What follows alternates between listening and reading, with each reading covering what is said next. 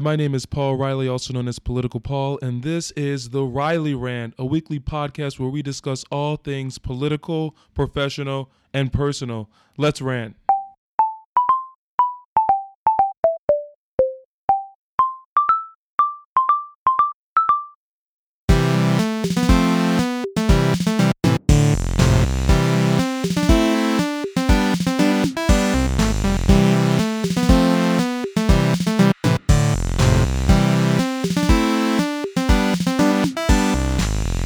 Thank you so much for tuning in to the second official episode of The Riley Rant. If you haven't done so already, please check out the first episode entitled New Year's Resolution, where we discussed a personal rant and where we committed to just doing us in 2017 and beyond.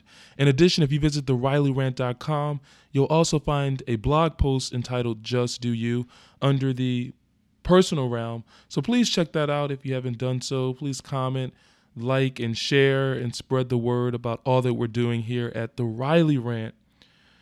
With respect to this week, so much has happened. So much has happened this week. My first update for you all is that I got an email in the middle of the week, some breaking news for The Riley Rant. It was from Apple. I'm excited to announce that The Riley Rant is now on iTunes. An iPhone, click on that podcast app. Search for The Riley Rant and subscribe to be the first to know about any new updates or episodes that are launched with respect to The Riley Rant. In addition, you can visit soundcloud.com/The Riley Rant, our website, theRileyRant.com, or Facebook for more updates on this podcast. My second update for you is an apology. What was that Ruben Studdard song? He basically said, "Girl, I'm sorry for 2004. Though I'm not sorry for 2004, I'm so sorry for what I did to you all last week." For those of you who know me, you know that a brother can talk. But there's no reason why someone should be spending 30 minutes every Sunday on a darn rant. So I'm going to commit to you 15-minute episodes, 20 minutes max, because I know you all have places to be and people to see, and I don't want to take up too much of your time dragging out these rants. Additionally, we're going to try to make the podcast a little more interactive, so definitely want to get some guests into future episodes, hopefully starting in February. And I want to start adding just some additional segments to the weekly podcast. So many people mentioned that they liked the different quotes. So my thinking is that we start every episode with a quote, and then that will nicely tee up either the political, the professional, or the personal rant. And then we can get into it, wrap it up, share some comments maybe from people who listened to previous episodes. And that's going to be it. Again, 15, 20 minutes max.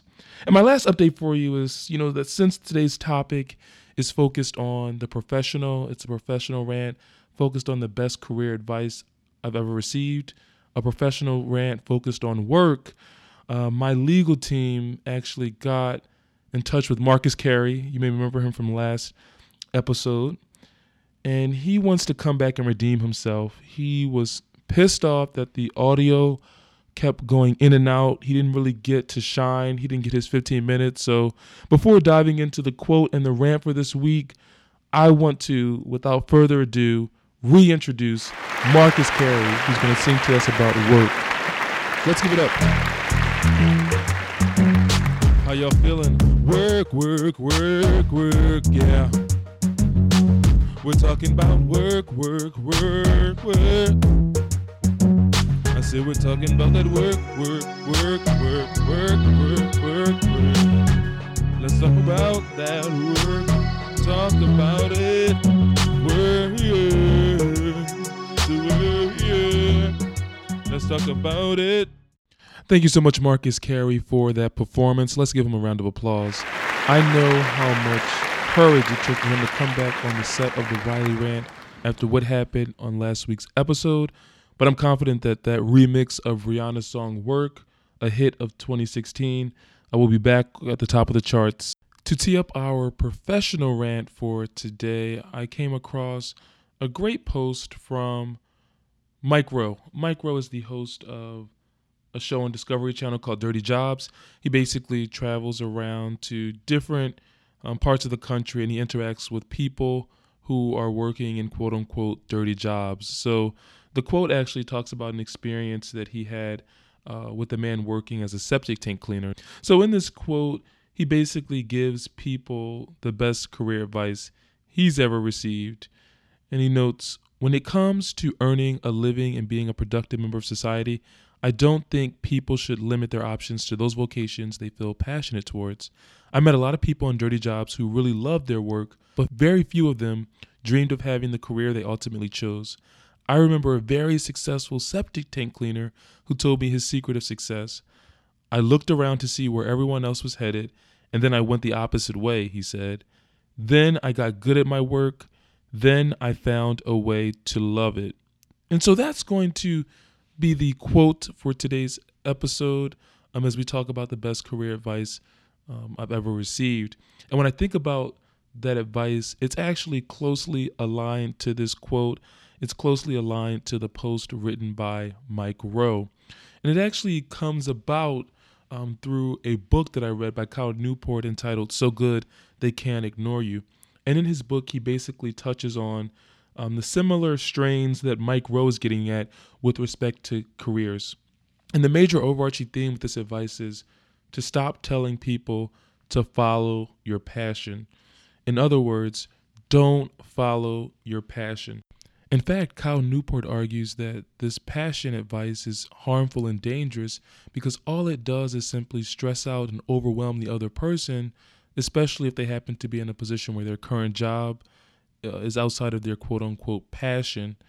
This will then ultimately lead to chronic job hopping, which leads to lack of self-esteem, lack of confidence, and overall dissatisfaction with the way in which things have turned out. And so instead of placing these unrealistic expectations on people to find their passion and to run after it with full force, Kyle Newport actually introduces a framework that he thinks young people and ultimately people of all ages should adopt in order to create meaningful careers that allow them to create a mission and meaning out of their life. And so his career advice is centered on not following your passion and instead making the most of your current situation. So if you're fortunate enough to have a job, making the most of that job in particular, being so good at what you're doing, so good that you can't be ignored. And he argues that if you go into work and get rid of these self-centered concerns about your career and your passion, and you actually go looking to learn and build what he terms are rare and valuable skills, he argues that these rare and valuable skills can be strengthened and developed over time.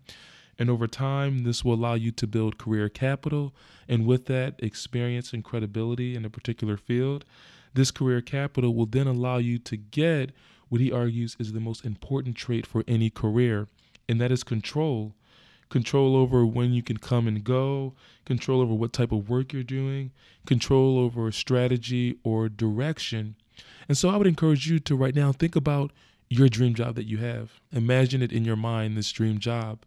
And I can guarantee you that a big element of this job involves having a certain amount of control over your job. And that's what he's getting at. He's getting at this idea that many people's dream job, their dream careers, are actually focused on being able to have control because it is through this control that you can start, building meaningful interest and start pursuing things that you like and that you enjoy. But when thinking about control, it's important to touch on what he calls the control traps. And there are two control traps that you can find yourself in.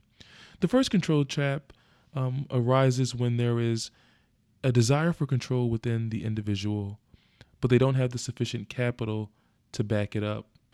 So an example of this in the book was around a woman named Lisa. Lisa was a marketing and advertising executive who discovered or determined that her passion was in yoga. So she took a month-long certification in a yoga course, got certified, quit her job, and then began to create her own yoga business. Not long after leaving her job and starting the yoga business, she realized that she was in over her head, the business fell apart, and she found herself with no job and no prospects for the future. So that's the first type of career trap, where you have this desire for control, but you don't have the capital, which is sort of credibility and experience, to back up the new venture, job, or opportunity you're pursuing. But the other control trap that you can fall into, this second control trap, actually is a situation where you desire more control and you actually have a sufficient amount of capital, credibility, and experience to back it up. And the reason why this can become a control trap is because if you are in the position where you're in that second control trap, that basically means that you built up a set of rare and valuable skills, you built up credibility and respect, that you're relatively successful. And with this success potentially comes resistance from others on your team or at your job. And this resistance can materialize from people not understanding why you would leave the successful position you're in now to pursue another position and to gain more and more control. And to that, I would take you back to the first episode where we talked about how you had to be careful what you tell others, and you have to be careful what you allow other people to tell you, because everyone can envision, the dreams and the goals that you have for yourself. And so people who fall into that second control trap where they have the desire for more control and they have the experience, they sometimes may be hesitant to make that jump, primarily because there's some resistance and people are sort of trying to tell them that they shouldn't leave the safe, lucrative opportunity that they have now. So that's something to be on the lookout for if you're in a position where you have a desire for more control and the career capital to back it up. But the other form of resistance in that second control trap can actually come from your employer. I mean, from their perspective, they don't really have a vested interest in giving you more control and autonomy. That's really not in their best interest. And so that's often why you will get resistance when you do begin to build up that career capital and that credibility. And when you begin to demand that all important control over your career, just be mindful that you're going to expect some resistance along the way. Now, at this point, you may be asking yourself, well, this is great, but how do I know when I have a sufficient amount of capital to know when it may be right to try that new venture or that new opportunity? And Kyle Newport basically responds to this question by saying that you will know when you have the sufficient capital for an idea or a job or an endeavor when people are willing to pay for your skill set, whether they be an employer through a salary or someone who wants to buy a product that you're sort of building or a service that you're offering, or if someone's willing to invest in it. And it's not to say that the focus on money is due to the fact that people are money hungry and it's all about money. It's more so because money, in Kyle Newport's mind, is a neutral indicator of value, which is a great way to determine whether your skills are rare and valuable for whatever endeavor or opportunity you're trying to pursue. So when you have this desire for control in your career, the way you make sure that you have the sufficient capital is to ask yourself, would someone pay me to do this? Would someone pay me for those skills? And if you can say yes, continue on with that. If you can't, he argues you should move on. You should stop focusing on that skill set or that opportunity. And this may seem daunting, when you first hear it, talking about when to take the dive, when to try to get more control, and when to try to, in a sense, leverage the capital that you've invested in. And sometimes he argues you have to take those small bets. So the problem with Lisa's example is that she had been building up career capital, but she threw all of her career capital away on one big bet that failed horribly, that yoga business that she tried to start, when she could have, as Kyle Newport argues, taken small bets and tested out their efficacy. So if you want to see if someone's willing to buy your product or your service, what he's basically telling you to do is to take small bets. So an example of a small bet would be me and the Riley Rant, this podcast. It wouldn't make sense for me to quit my job and to start doing podcasting full time because I have not demonstrated that I have the career capital in podcasting, in media, for people to actually pay for this service. Now, this podcast is a small bet that I'm taking to see if this is a rare and valuable skill that I can monetize in the future. And that's how Kyle Newport wants us to think about our careers. It's about building this skill set, taking these small bets, figuring out what works and what doesn't work so that you can then have the ability to get more control over your career and start living out the life that you deserve. And the reason why, this framework is so refreshing is that it's unpopular, that it goes against conventional wisdom, it goes against the grain, and it simply requires you to commit to working in a role or spending a significant number of years focusing on a narrow collection of subjects to see if you're able to get to the cutting edge of that field. Because he argues that when you get to the cutting edge of your field, you're now in what some scientists and other people call the adjacent possible. And the adjacent possible is actually a term used in the scientific community, but it discusses where new discoveries in science come from. It comes from people getting to the cutting edge of their field, being able to see things from a slightly different angle, and running with that decision to bring about new sort of theories, new creations, and new inventions. It's all about, again, building up that capital to get to the cutting edge of your field. When you're at the cutting edge, you can begin to see the landscape and see how one or two things can be improved in the field. You run with that, and that's how you begin to build a mission, which ultimately will fuel a passion that you have later in life. And so that's basically the crux of his message. It's basically centered on not following your passion because that's harmful, building up skills that are valuable and rare so that you can amass career capital, credibility, and experience. With this credibility, capital, and experience, you can then cash it in for more control, whether in your current role or in another role. And this control will afford you happiness, as psychologists and other studies have shown, happiness, freedom, and also more time to leverage those side interests. And so towards the end of the book, Cal Newport actually ends with the figure that he started with at the beginning of the book. And he starts the book with a man named Thomas.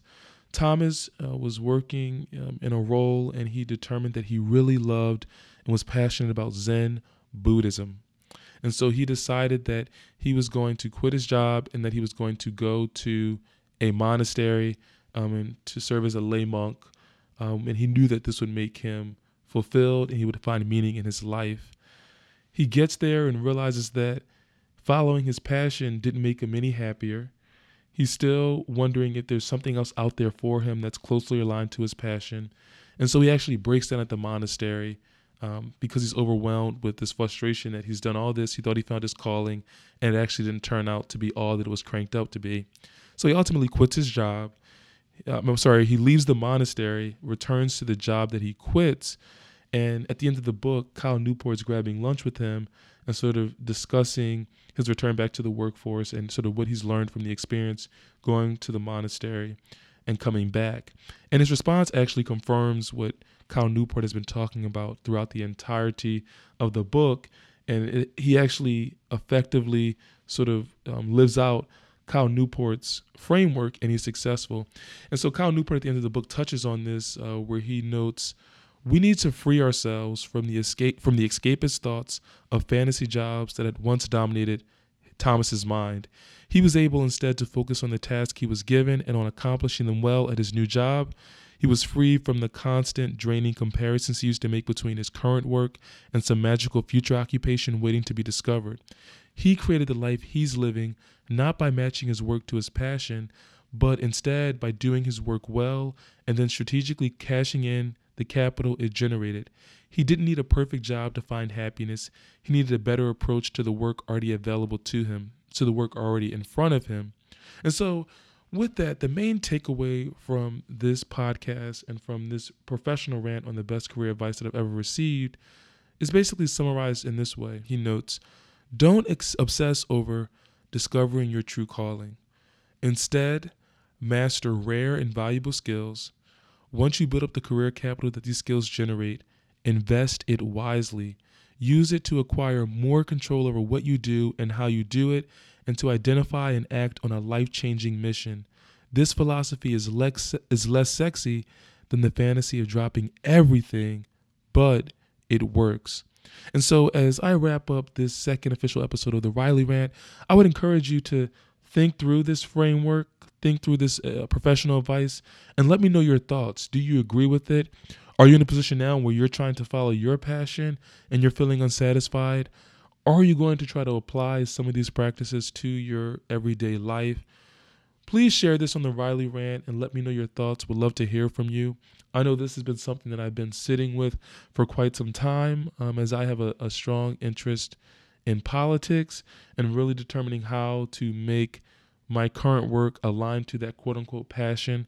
And so I've been really sitting with this material. It's really transformed the way that I look at my career. It's transformed the way that I view work. And it's also tough because in this generation, in this time period, we're so used to immediate gratification. And this advice actually forces us to look past the immediate gratification and more towards the long-term goals. So with this framework, you're going to have to invest, years into a narrow collection of subjects to get to the cutting edge, to gain that control. And the question then becomes, are we willing to do that? Are we willing to be patient, to build up skills, and then to cash in on those skills? All I can say is that this book is very transformative, and I hope that you all will consider checking it out, maybe reading it for yourself, because this episode didn't do it justice, but something nonetheless to think about. Thanks again for tuning in to this episode of the Riley Rant. Hope you enjoyed all that we talked about with respect to the professional rant. Next week, we'll be doing a political rant in time for the inauguration, doing an autopsy report on the 2016 election. As always, remember, if it's Sunday, it's time to rant. If it's Sunday, it's the Riley Rant.